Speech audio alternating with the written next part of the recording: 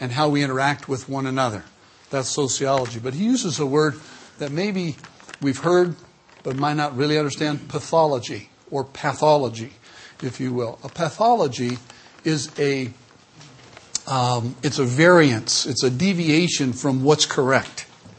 If you have good health and it starts going bad, they want to develop the pathology on you and what's going wrong. Where's the deviation from what should be happening? And so when he uses this word pathology in this session, we want to understand that the things he's talking about, we're looking for a sound biblical worldview. What's the right way that God made things? But often what happens is we're looking at the ideal of God's order. We often drop down to look at the pathology. What's actually happening? For example, he talks about the family. We go, boy, the family is in such disarray. It's under such attack. And we have so many different pathologies of family these days. We have to go back and say, what's God's divine order?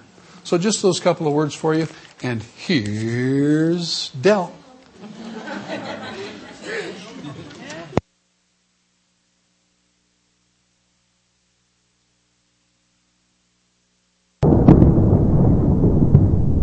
Good morning. Good morning. Good morning. I am glad that you're all back for the next tour. This is going to be incredible. Have you talked to a chicken lately? Joshua, when was the last time you talked to a chicken? At lunch. At lunch. Do you recall we were looking at Psalm 19? The heavens declare the glory of God. The skies proclaim the work of His hands. Day after day they pour forth speech. Night after night they display knowledge. There is no speech or language where their voice is not heard. Their voice goes out into all the earth, their words to the ends of the world. What do the heavens declare? The glory of God. Job says, but ask the animals and they will teach you, or the birds of the air and they will tell you, or speak to the earth and it will teach you, or let the fish of the sea inform you. What about talking to a chicken egg? Have you talked to a chicken egg? David, have you talked to a chicken egg? I haven't. You haven't. Boy, are you missing out something. If what we just read from the Scripture, if the heavens do declare the glory of God, and if the Scripture says, ask the animals and they will teach you, the birds of the air, or speak to the earth and it will teach you, or let the fish of the sea inform you, then we probably ought to listen to them. If you examine what God has given to us, you find some of the most incredible things. We've been looking at them on several of our tours. Let's look at the chicken egg for just a minute. Examine it. Learn from it. There are three main parts to the chicken egg: the shell, the yolk, and the egg white. Now, the shell has about 10,000 pores in it. Do you know why those pores are there?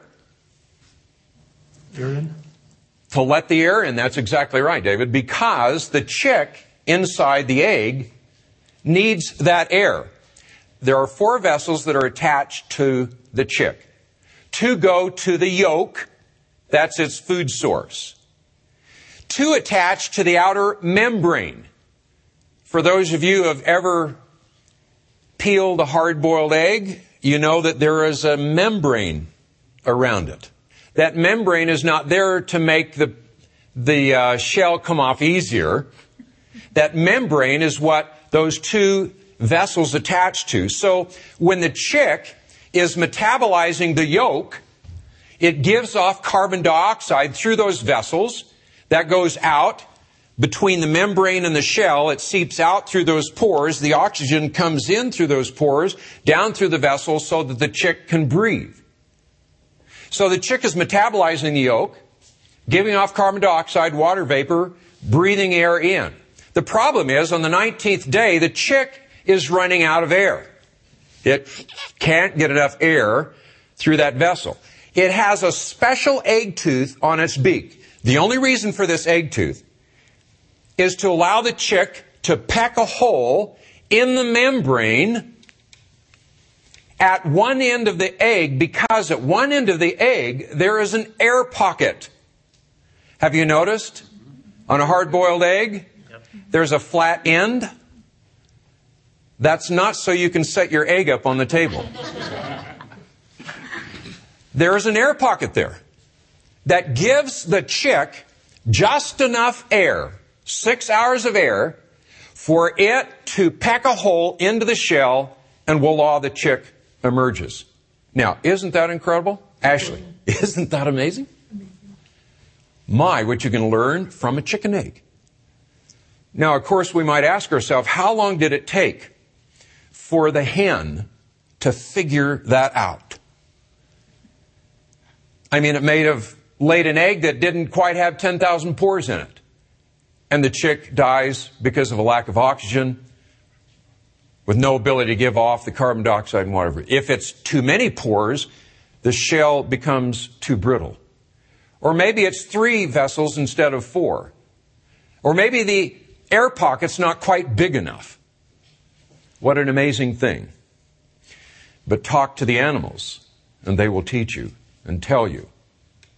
Now, the chicken egg poses a problem. And that problem is order. Because random, purposeless, mindless forces should produce a random, purposeless, mindless cosmos. But that's not what we have. God is a God of order. Job 25:2. Dominion and awe belong to God. He establishes order in the heights of heaven. And disorder is not a part of God's nature. 1 Corinthians 14. God is not a God of disorder. If you read James, it's an interesting passage. It says, for where you have envy and selfish ambition, there you find disorder and every evil practice. Well, wouldn't it have been sufficient for him to say, there you find every evil practice? Isn't that sufficient? But no, he added and singled out, where you have envy and selfish ambition, there you find disorder and every evil practice. God is a God of order. He's not a God of disorder. I try to remind my son that when I look into his room. God is not a God of disorder. What I'd like for you to do is take a look at this montage, and I want you to see if you can pick out the different systems that God has created.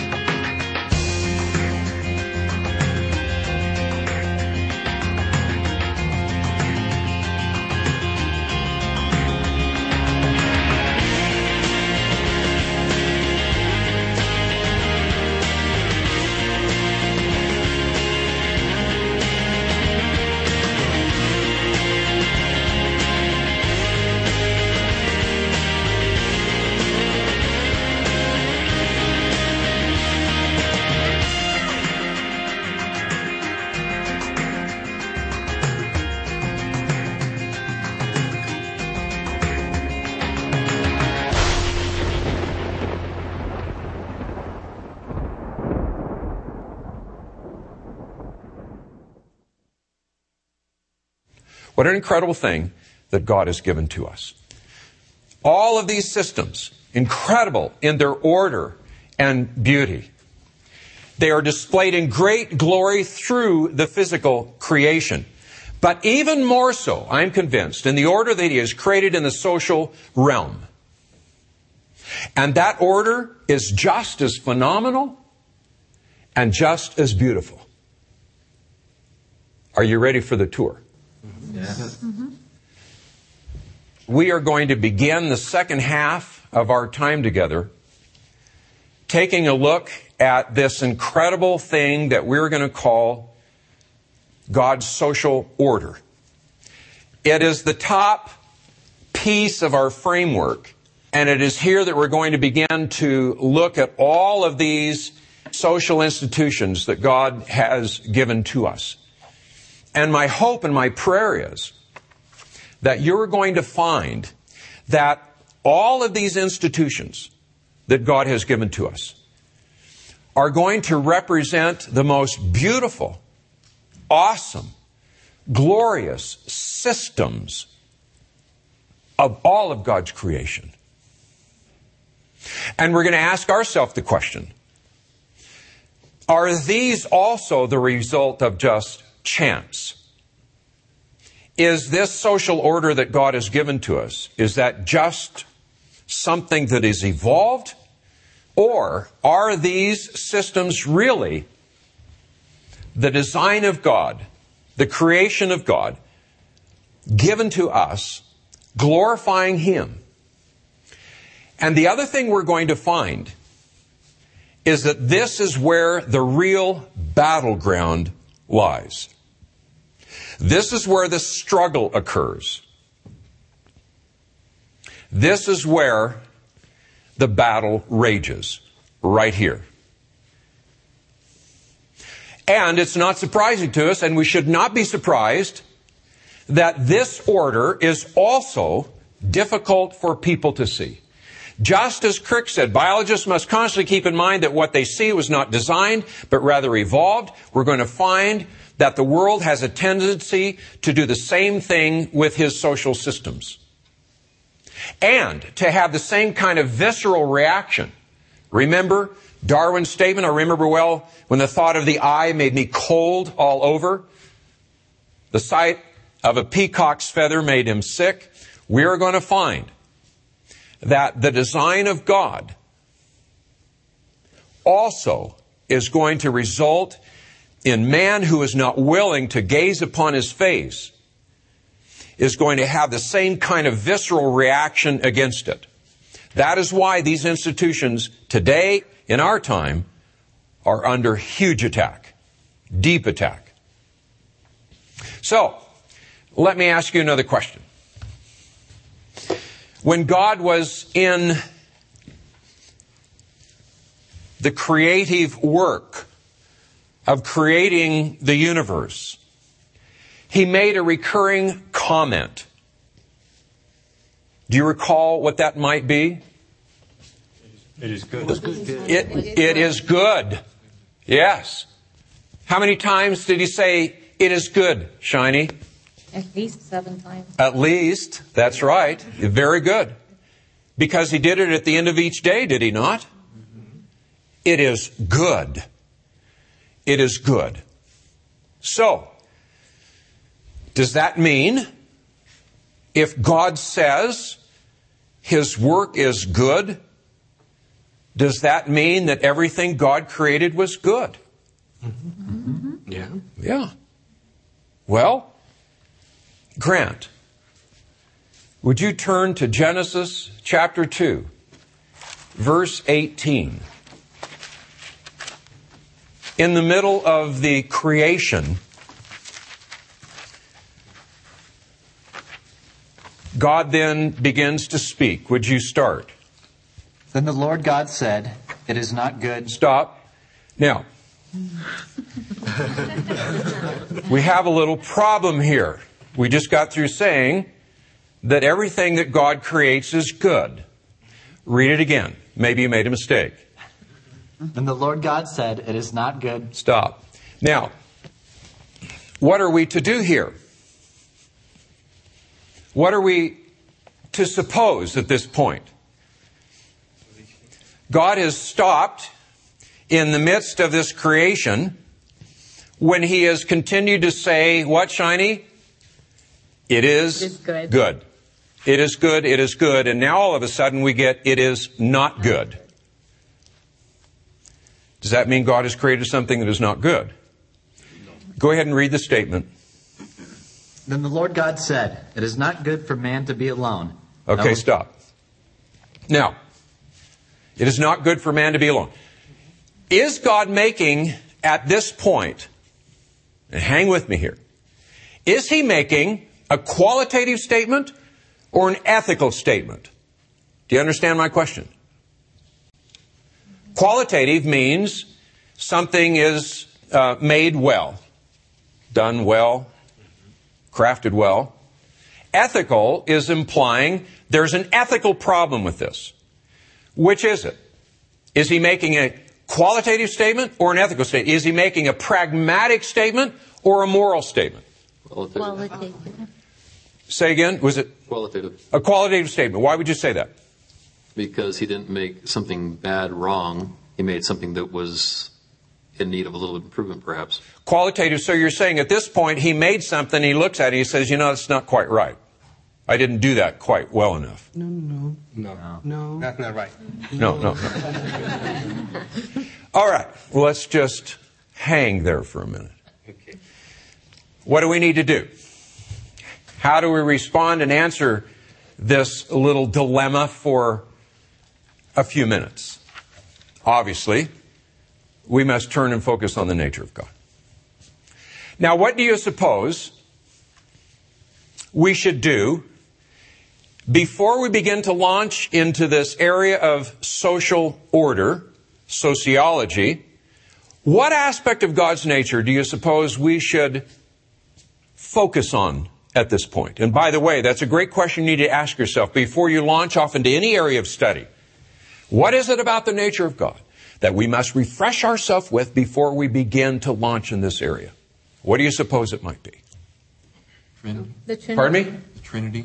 The Trinity. Why would you say the Trinity? Because God is one person, but He's also three people or three spirits. Okay. What does that imply, though, in terms of sociology? God is a community. Yeah. Okay. There's something about a relationship here. There's something about a social being that is already found and bound up in the very heart of God. Correct? So, we must turn, first of all, and gaze upon the nature of God. When the Christian faces the doctrine of the Trinity, it is one of the most puzzling problems for the mind to grasp. Indeed, it is a mystery. It's not a contradiction, but it is a mystery how we can have a being who is one in essence and three in person. Notice he's not one in essence and three in essence. That would be contradictory. But rather, our God has unity and diversity within His own being.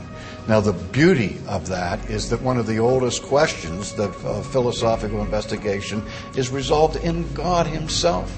And that is the question of the one in the many. The oldest philosophers looked around the world in which they lived and they saw trees and flowers and animals and rain and sunshine, all this diversity. And they said, we have all these many things. How do we make sense of them? Is there anything that unifies this diversity? That's why we get the word universe and university, trying to find some transcendent unity that will bring coherence and meaning to all of the wide-ranging diversities that we encounter. That's found in God Himself, who in His very being is unity and diversity. What R.C. is saying is that this area that we are about to look at, one of the most glorious tours you'll ever take in your life, is going to be fundamentally bound up in the very nature of God, and that brings us to this issue of the triune nature of God. Now, who can describe this? How in the world do we begin to get our hands around this aspect of God's nature?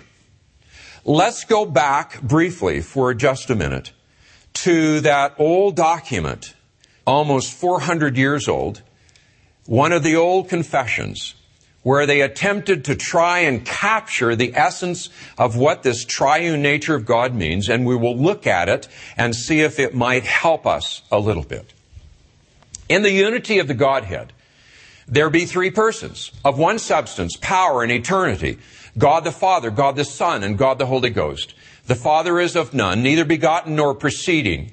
The Son is eternally begotten of the Father, the Holy Ghost eternally proceeding from the Father and the Son. Now, what I would like to do, and I'm going to do this with deep fear and trembling, because anytime you begin to try to diagram the infinite God of the universe with a finite piece of chalk on a finite plane, you should begin with fear and trembling. But this is all we have. And so, I would like for us to begin to think, what does this triune nature of God look like? What is in here? Father. The Father. The Son. The Son. Spirit. Holy Spirit. And the Holy Spirit. Now, these three are in perfect harmony and relationship with each other. What do we know about this relationship? Well, the Son, what is the Son's relationship to the Father? He's eternally begotten of the Father. Eternally begotten proceeds from a number of words that are used in theology that talk about the Father sends the Son. Let me help you here a minute, because what I think is important for us to do is to begin to look at the nature of God and ask ourselves, when He created social order, do we see that nature imprinted upon His social institutions? Let's look at one for just a minute. Let's look at the family. What are the members of the family? The husband. The husband. The husband.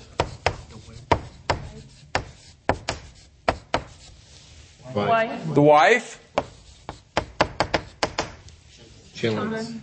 Children. And they are placed in a social unit in relationship to each other. Now, what does the Scripture say? For this cause shall a man leave his father and mother, and the two shall become one flesh. When Jesus was praying to the Father, He said that He and the Father were what? One. Interesting. The wife submits to her husband. What do we see in this relationship? The Son submits. The Son submits to the Father. Now, let me stop. My guess is that at this point, we could probably stop and recognize that when I say the word submission, that is what, Lena? A negative word, is it not? It is. Do you suppose that this relationship where the Son over and over again submits himself to the Father, do you suppose that the word submission is a negative word in the triune nature of God? No. Absolutely not. I would submit to you that the word submit is a glorious word. What has the world done with that word? Distorted it. Made it ugly. So, this is interesting. The Holy Spirit proceeds from both the Father and the Son. Where do the children come from? I know you're old enough to answer this question. Where do children come from? Husband and the wife. Husband and the wife. From the husband and the wife.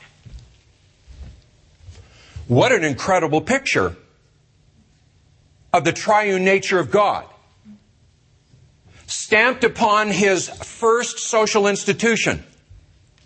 And it's not going to be a surprise to us that the world, the flesh, and the devil that hates the nature of God hates this structure as well. And you and I know that this structure is under huge attack today. So, we gaze upon the face of God. In order for us to begin to understand social order, we must begin here. How do we understand what it really means to submit or to be an authority if we don't go to the source of that? And when we don't go to the source of that, we use authority in an ugly way. And we view submission in an ugly way. So here we have the glory with fear and trembling. To even think that we could try to diagram it, but it's all we have to look at. And the relationship that we see within the triune nature of God, perfect unity, perfect relationships, perfect equality, roles and authority and submission. What an incredible social institution. God did not sit in heaven and dream up something called social order. It had already been in existence for all eternity. Now, I have to confess to you that I happen to see the world in threes. That is a fault. I recognize that. It's just that everywhere I look, I see triune things. We have the three primary colors. If you look at the atom, you have the proton, the neutron, and the electron. Matter exists in three forms: solid, liquid, and gas. And, of course, we have the three stooges. It just seems like there are threes everywhere. I also think that God has created three realms. The physical realm with its physical laws. The spiritual realm with its spiritual laws. And the social realm with its social laws. And it's this social realm that we are going to begin to examine and to ask ourselves, how has God designed these spheres? What does that order look like? Because if we go against God's design, we will be going against His nature. And it is not good to go against the nature of God. I have begun to be convinced that the more I look and the more I study and the more I see that, quite frankly, everything is about relationships. Whether or not we're talking about the relationships of the physical realm in terms of the relationships of the inner workings of each system, or the relationships between those systems to other systems, even the solar system. We're beginning to find now that there are relationships between the planets. You know that Jupiter, this huge behemoth of a planet that's out there orbiting around the sun, many people are now believing that we would have been destroyed if it had not been for that huge planet out there. Huge gravitational pull, pulling in all the junk that might destroy Earth. It comes in and hits Jupiter. It's all about relationships. And if you recall, what happened at the fall? All the relationships were severed. God and man, man to man. Immediately, Adam and Eve pointing a finger. The next thing, Cain killing Abel. Man damaged internally. And man to creation. The real results of the fall had everything to do with relationships. Relationships are just incredibly important. Whether we're talking about a husband and a wife, there she is, my sweet wife, Melissa. Or a husband and wife and their family. Or a man and his grandson. That's my grandson, Judah.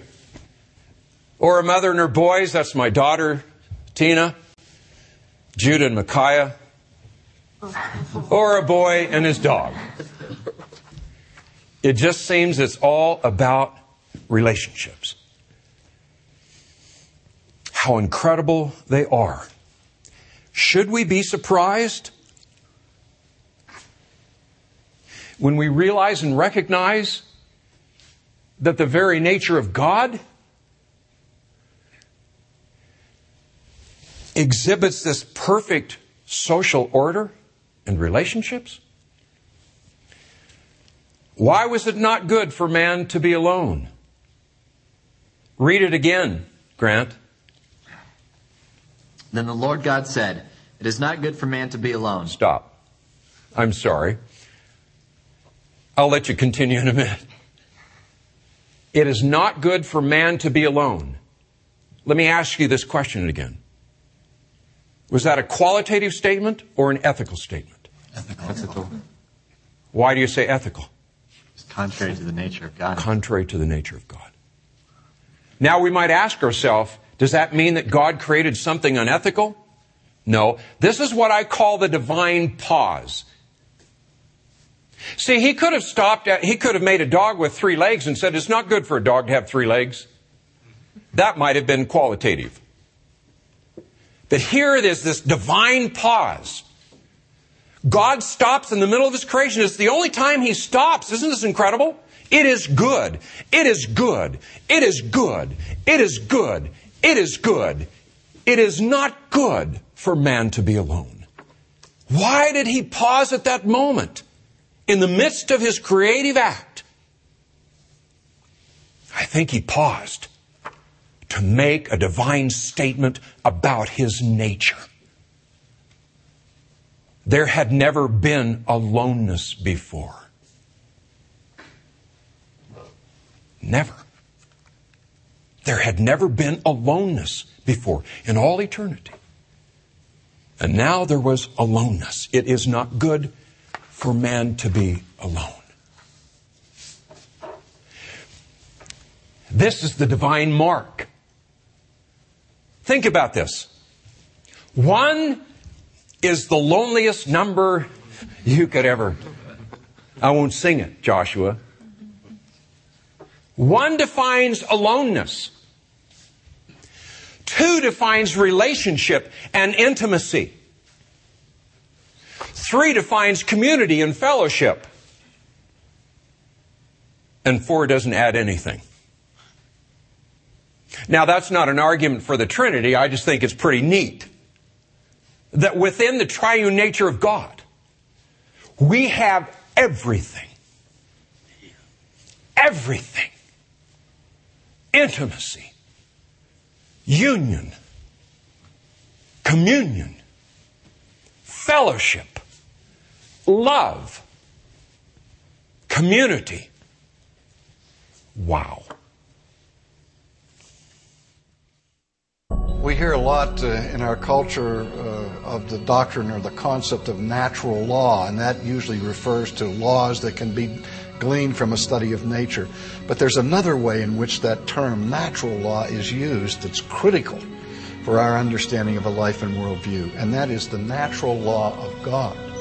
That when God gives His law, when God prescribes what the family should look like, what church should look like, what economics should look like, what all of the structures of human life should look like, it is based not on some abstract law outside of God, but it's based upon His own nature. So that for us to go against these laws is to ask God to deny Himself, to deny His own nature. Social order is bound up in the nature of God because He created social institutions with the divine imprint of who He is. And so, we're going to take a look at those. And we're going to ask ourselves, what is that imprint? How has He designed this? Because if we can understand how He's designed it, if we can understand the social laws that He has given to us, then we might find ourselves more in harmony with His nature, and it just might work better. And that is what we will do. We're going to begin by looking at what I'll call the intimate three. We'll explain that more on the next tour. But we want to take a look at this intimate three and look at the divine imprint that has been stamped upon it. We started by looking at the relationship between the Trinity and the family. And what did we see there? We saw the same kind of authority system, the idea of submission, the idea of oneness, and that there should be unity within that institution that God has created. What I'd like to do now is turn our attention to look at the details of two of those spheres. We'll look at the details now of the church and the family. And when we do, although we're only going to look at these briefly, my prayer is that you are going to behold the glory of God in the same way when we look into deep space or we gaze upon DNA and RNA, that we look at them with awe. We have lost the awe of what God has created. And we have begun to exchange it for a lie. And the pathologies that result from it are ugly and awesome. So we're going to look at these and turn our attention now to the intimate three and begin by looking at these two together. You will find when you begin to study this just how consistent these are. Not as a result of an evolutionary view of homology that says, well, because the structures are alike, they must have evolved somehow together. No, we're going to find out the structures are close because they all reflect the triune nature of God. Let's look at Ephesians 5 for a minute. What does it say? Wives, submit to your husbands as to the Lord. For the husband is the head of the wife, as Christ is what? The head of the church. All right, let's look at the church for a minute. What do we have in here? Christ. Church. The head of the church, His body. How about if I just put the body here for a minute? Okay? What's the relationship? Submission. The head. Christ is the head of the body in the same way that the husband is the head of the wife. That seems consistent. His body of which He is the Savior. Wives, submit to your husband as the Lord. For the husband is the head of the wife, as Christ the head of the church, His body of which He is the Savior. Now, as the church submits, this is interesting, what does the church do? Submit. The church submits to Christ, so also wives should submit to their husbands. Now, remember, of course, every time I say the word submit, you and I have been taken captive by the world that tells us that that word is negative. And you're going to have to work through that. But again, remind yourself, the idea of submission is not negative. In fact, it is a glorious thing. In the same way that authority is a glorious thing. Has man twisted that into ugliness? Absolutely. But we're trying to look at the design, not the pathologies. Let's go on. Husbands, love your wives just as Christ loved the church and what? And gave Himself up for her. Willie, you understand that your relationship to your wife should be that in the same way that Christ is looking at the body, giving Himself up for her, you too should be giving yourself up for her. That is your responsibility. Christ gave himself up for the church to make her holy, cleansing her by the washing with water through the word, and to present her to himself as a radiant church without stain or wrinkle and any other blemish, but holy and blameless. In this same way, husbands ought to love their wives. He's making the relationship between these two social institutions that God has created. In the same way, husbands should love their wives as their own bodies, the same as Christ, who loves his body. After all, no one ever hated his own body, but he feeds and cares for it, just as Christ does the church, for we are members of his body. Therefore, a man shall leave his father and mother and hold fast to his wife, and the two shall become flesh.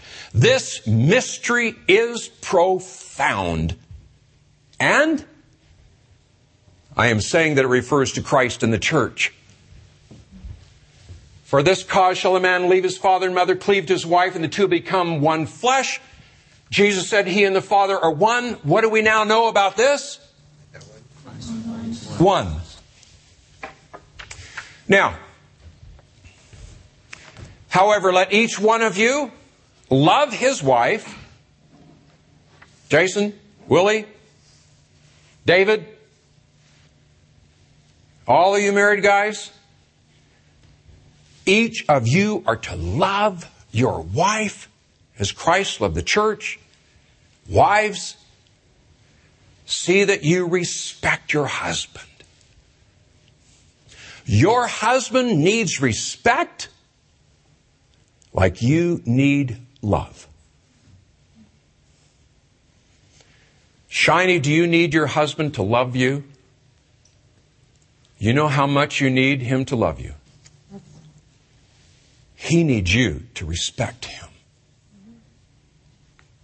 Even though sometimes Rob may not be worthy of your respect. And just as possibly, and I know it's not the case with you, you may not be worthy of love. But it's not about worthiness here. It is about the design of God. You love your wife. You respecting your husband. It is very easy, by the way, let me mention this to the wives. It's very easy, especially for mothers, to begin to disrespect their husbands in this way. That it's often easy for a wife to begin to treat her husband like she treats her children. That's disrespectful to a man. You may recognize it sometimes when all of a sudden he clams up. When he clams up, that may be an indication you might have disrespected him. In the same way, when you clam up, or depending on how you react, when you feel unloved, it's the same thing. God has given us this design, and he's given us the social law for how all of this is supposed to work. Oh, how we have distorted it. Let's look briefly at the church for just a minute. What do we see here? This is an interesting verse. Paul, speaking to Titus, says, "The reason I left you in Crete was that you might straighten out what was left unfinished and appoint elders in every town, as I directed you. An elder must be blameless, the husband of but one wife, a man whose children believe and are not open to the charge of being wild and disobedient." So he lists the qualifications for this position.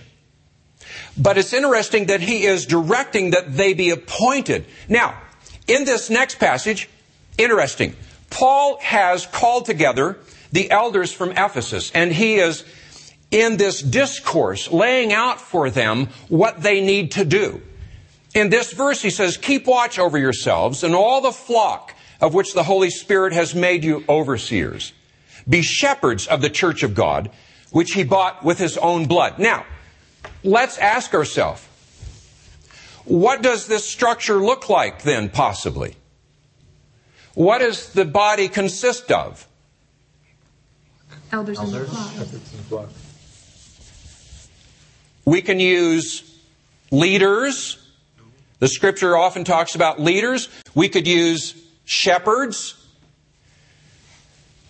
We could use elders. There are other appointed positions. At this point, we'll put leaders. What else is in this sphere? The flock. Which is an interesting relationship. This is now directed to the flock. Obey your leaders and what? And submit to them and their authority. They keep watch over you as men who must give an account. Obey them so that their work will be a joy, not a burden, for that would be no advantage to you. In 1 Timothy, the elders who direct the affairs of the church are worthy of double honor. I just think this is really neat. What does the flock do? It honors. What are children told to do? Honor their father and mother. I just think this is unbelievable. The stamp of God upon His social order. What an incredible picture. Well, let's look at the family sphere for a second. Let's look at the details. What do we see? What is the family? Do you know this social order, even though it is under great attack today, still evokes a lot of emotion? Let's look at how the world answers the question, what is the family? What does family mean to me? Family is very important. Family to me is important. It's important. It shouldn't be by all rights. Family as we see today, I think, means many different things. Some people have a circle of friends that they would call family. Some people have their immediate bloodline that they would call family. I grew up a hater. I grew up locked up most of my life. Ooh, that ain't fun. Family is a bond that you have with certain people. Something that really brings up strong feelings in people. My mother wasn't a mother. She was a monster. Severe alcoholic. My dad wasn't never there. While there can be many different types of family, the best type of family is one that is close-knit. Family are the closest people to you. It's just a bond that just keeps you together and you help each other out throughout the years. Kind of like a clan, if you will. I think closer than your best friend, closer to anyone that you know. Very close affiliations of love and friendship.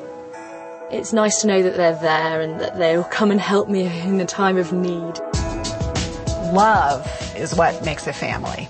It's not so much what the structure of the family is or what the roles are that are played by whom. What's of ultimate importance is what is the quality of the relationships and the interaction. I am excited about family right now. Family before was very intimate and very quiet, and I married an Italian Greek woman whose family is huge. So family now is fun. I automatically have another brother, another sister. Now I have dad, 2 moms. My wife is pregnant, and it's an exciting time. In my own family, my husband and I have 2 daughters. Our older daughter is a lesbian. Our younger daughter is heterosexual. And so we are a family that some people would challenge, wouldn't think we're okay. Family doesn't necessarily have to be your biological family. It could be just a great relationship with just people that you've known for a long time. It's in our nature to want to have someone to love and to be loved by. We're not the closest of families. We tolerate each other. We have gone in America from multi-generational families to single nuclear families that are often disrupted by divorce. I think our families have been destroyed. I got a son I don't never get to see. I love him to death, and I call, I write. I think we need to focus back on the family, and I think that's an important event. Everybody is my family, because we are all human beings. We are all the same family. There's nothing different. There's a lot of stuff in there. There's a lot of emotion in there. There's a lot of pain in there. And there's a lot of confusion in there. Is that what the family is? Can we just willy-nilly redefine the family just to be friends or... No, we can't. This is not ours to manipulate. Now, the world may say, let us throw off his chains, but it's not there for us to manipulate. And in fact, when we follow God's design, again, even in a fallen world, there is joy and peace, contentment. Now, I understand that when we take a look at the structure of the family, that this structure has suffered deeply. And the pathologies are great.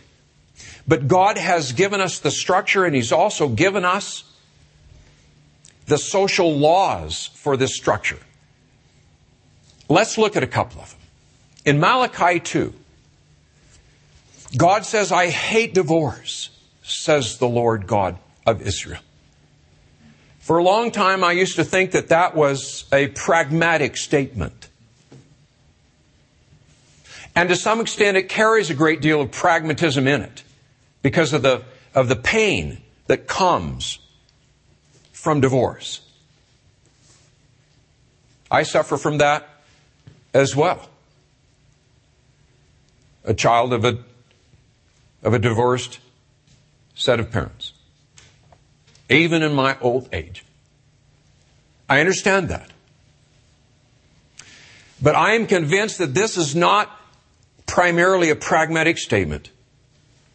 I think that God is speaking here in terms hating divorce because it destroys the very image of God that He stamped upon the institution of the family. 1 Peter 3, husbands, in the same way be considered as you live with your wives, and treat them with respect as the weaker partner and heirs with you of the gracious gift of life, so that nothing will hinder your prayers. Do you think this is serious with God? That He is now speaking to us as husbands and saying, I'm telling you that you must treat your wife with respect and as a joint heir with you, because if you do not, I may not listen to you. And I'll tell you, folks, there is nothing that causes me to shudder more. In fact, I have goosebumps right now to think that God would not hear my prayers. That's how serious this is. You think maybe your prayers are just kind of hitting the ceiling? Maybe you ought to check your relationship with your wife. You want to see how consistent the Scripture is? Let's go back to Malachi. Another thing you do, you flood the Lord's altars with tears. You weep and wail because He no longer pays attention to your offerings or accepts them with pleasure from your hands. I wonder what's going on. You ask why. It is because the Lord is acting as the witness between you and the wife of your youth. Because you have broken faith with her, though she is your partner, the wife of your marriage covenant. Has not the Lord made them one? In flesh and spirit, they are His. And why one? Because He was seeking godly offspring. And here we have one of the purposes for the family. But do you understand how serious this is with God? Rob, do you understand this? Jason? Alex? This business about how you treat your wife is not just some sociological, pragmatic issue. It is a serious issue with God. And it is so serious that He has laid down one of the most serious consequences to us. So guard yourself in your spirit, He says, and do not break faith with the wife of your youth. I hate divorce, says the Lord God of Israel. And I hate a man covering himself with violence as well as with his garments, says the Lord Almighty. So guard yourself in your spirit and do not break faith. You have wearied the Lord with your words. How have we wearied Him, you ask, by saying all who do evil are good in the eyes of the Lord and He is pleased with them? Or where is the God of justice? I tell you, when we look inside the family today, my guess is that there are men who stand there in opposition to the reality that God is there. Or we say, where is the God of justice? I can do what I want. You cannot. The consequences are deep. And I'm not going to let the wives get off too easily here. Because I want to read you something from the same passage in 1 Peter 3. Wives, in the same way, be submissive to your husbands, so that if any of them do not believe the word, they may be won over without words by the behavior of their wives, when they see the purity and reverence of your lives. Your beauty should not come from outward adornment, such as braided hair and the wearing of gold jewelry and fine clothes. Instead, it should be that of your inner self, the unfading beauty of a gentle and quiet spirit, which is of great worth in God's sight. Do you know what the world would say about that? That it is not of great worth. Oh, what has the world done? The pathologies of the family are huge. If you pull back the cover, if you open the doors, if you raise the roof a little, if you have the ability to peek and to hear, if you could hear but for a brief instant, what God must hear in this realm of the pathology of the family would crush us. Do you not think that the heart of God weeps when a child is huddled in a corner, crying for his parents to stop fighting? Do you not think He hears the slap of a hand across the face of a child? Who can excuse abuse within this unit that God has created for intimacy and fellowship and love and union and oneness? And you open up the door and there is yelling and screaming and fighting and physical abuse. Oh, I don't mean for this to be such a downer. Because when you look on the other side, oh, what a glorious thing God has given to us. There isn't anything like the intimacy that occurs between a man and a woman that have been brought together by God in this covenant relationship. And the union and the oneness. And children who honor their parents. And parents who are faithfully loving and training their children. You heard Flash? You heard others? Oh, how we long for that intimacy and fellowship that God has given to us.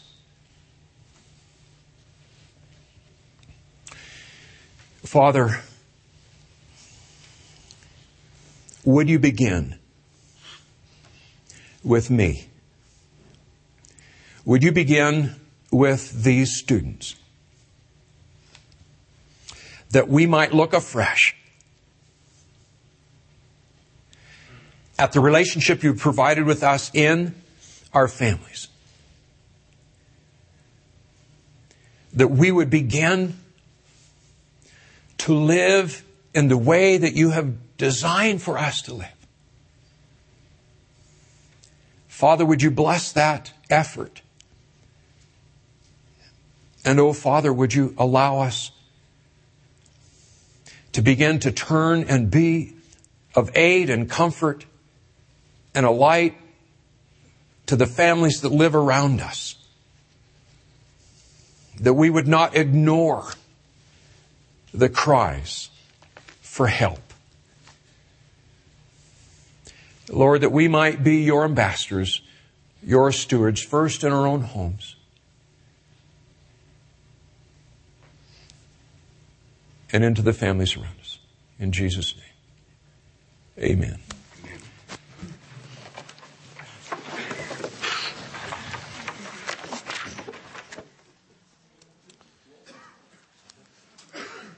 Let me close this out by saying a few things, if you would allow me. One is, where things are right, we should always give honor. And for example, just in the last week or so, I can tell you that Joe and Linda Stangl celebrated 38 years of being married. And yeah, that's to be honored. And the Mustards just came past 13 years. And there are many others in the room that we could say thank you for being an excellent example to us, for getting married, staying married, and hanging on to the social order. Look at John Day there, and Floyd, Darlene, some of these around us that, they're holding on to what's right. And should always honor what's right. I also want to say that if you find yourself after hearing this, and seeing this today, in one of the broken pathologies of family or marriage or home or even in relationship to the church, then this is where we need to fall back into the grace of God and say, God, I am so grateful that I can run to the cross and kneel there at the foot of the cross and say, Jesus, forgive me. Forgive the others in the events. Bring our hearts back home to you.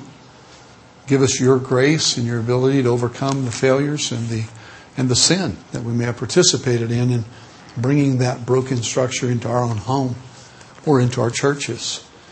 But if it's not grace, then none of us are going to make it. Amen. We thank God for His grace. It was His idea to have grace, not ours. We didn't plead for it and then He gave it to us. He decided we needed it way before we knew about it, and He extended it to us through the person of His Son, Jesus Christ. For those of you who may be single, young people in the room, you're thinking about finding that perfect knight in the shining armor, or your little Guinevere, whatever. Having this kind of information that transforms your heart and shows you the proper foundation that the Scripture lays gives you a distinct advantage if you'll grasp it. If you'll not accept what the world is funneling at you nonstop, 24/7, 365, and telling you how marriage and family and things should be defined by their design. When I say their, because we're in the world but we're not of the world. And having come out of the world, we begin to recognize the lies that we lived under before. And those lies are coming constantly. And we've just been through a big issue here in our state with Prop 8 and fighting lies. And it's going to continue. I spoke to a young man from the high school this last couple of weeks, and he said the thing right now for high schoolers is to be gay is cool. And even if you're not, even if you're a straight, it's still cool to act a certain way, and that's so we hold hands with same sex in the halls and kiss each other in the halls and act gay because that's acceptable now. It's like a fashion statement. I thought, boy, take a young mind that's still being fashioned and give it a fashion statement like that to follow. And you've got a greatly confused adult coming that is unable to contribute in a healthy way to culture, society, and to the body of Christ. Now, let me speak to us because I know the Lord spoke to us here at Christian Center and said, I'm going to send you the wounded, the bleeding, the matted, the weary, the helpless. Hey, we're them. We're here. And we acknowledge that. And we understand that we've been beat up by the world. We've been beat up by the devil. We've been beat up by the flesh. But we've come to the cross and we know Jesus now. And if you don't know Jesus, may I invite you to know Him today. Put your trust in Christ. Come tell us that you need Jesus, and we'll help you get a hold of Him squarely so that you'll never have to drift again through the rest of your life. This is not just good information. This is coupled with the Holy Spirit's revelation, transforms our lives and can transform our families and can transform our churches to be more like Him. What revelation? Would you say this was worth being here this morning even without the popcorn? Amen.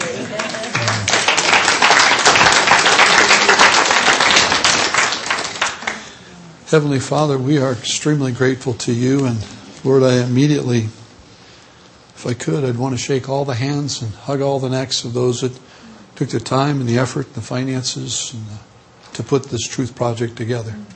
Lord, we pray your blessing on Focus on the Family and their entire staff and the Truth Project staff. We pray that things will work well for them, that their websites will hold up, and that their goals will be met, and that you will cheer them on, Father, through the times that are difficult, that you'll continue to bless them with the hope of what they are doing.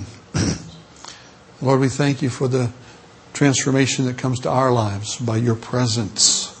Thank you for showing us today the social structures of who you are and how you've taken who you are and now imprinted it upon our families and our churches and our culture. Lord, cause us to live truly as you said we should, as salt and light. Help us to grasp the very fact that our homes, our churches, our individual lives are to be a shining example. That city set upon a hill that can't be hidden. A demonstration of what you can do with lives that are submitted to you. Thank you for the cross. Thank you for the blood. Thank you for forgiveness today. In Jesus. Amen. Amen. God bless you. Love one another. And listen, before anybody gets up, I shouldn't miss this link, okay? Take it this far and then miss this moment. But could I have the lighthouse keepers stand right now? If you're leading a cell group, on the back of your bulletin, ladies and gentlemen, with us today, there's a list of these people and their homes. This is just a partial group of what you'll find on that list. These would be available to talk with you and to help you find a cell group to be in, a lighthouse group this week. Because if you enjoyed this, I mean, there's a dozen of these with all kinds of great information, insight that you can garner in the Truth Project, and we're doing this right now in our lighthouses. So if you're not in one, connect with one of these guys here and say, hey, how do I get in? Let's help them get plugged in. Amen? Okay, now the rest of you can stand. Okay.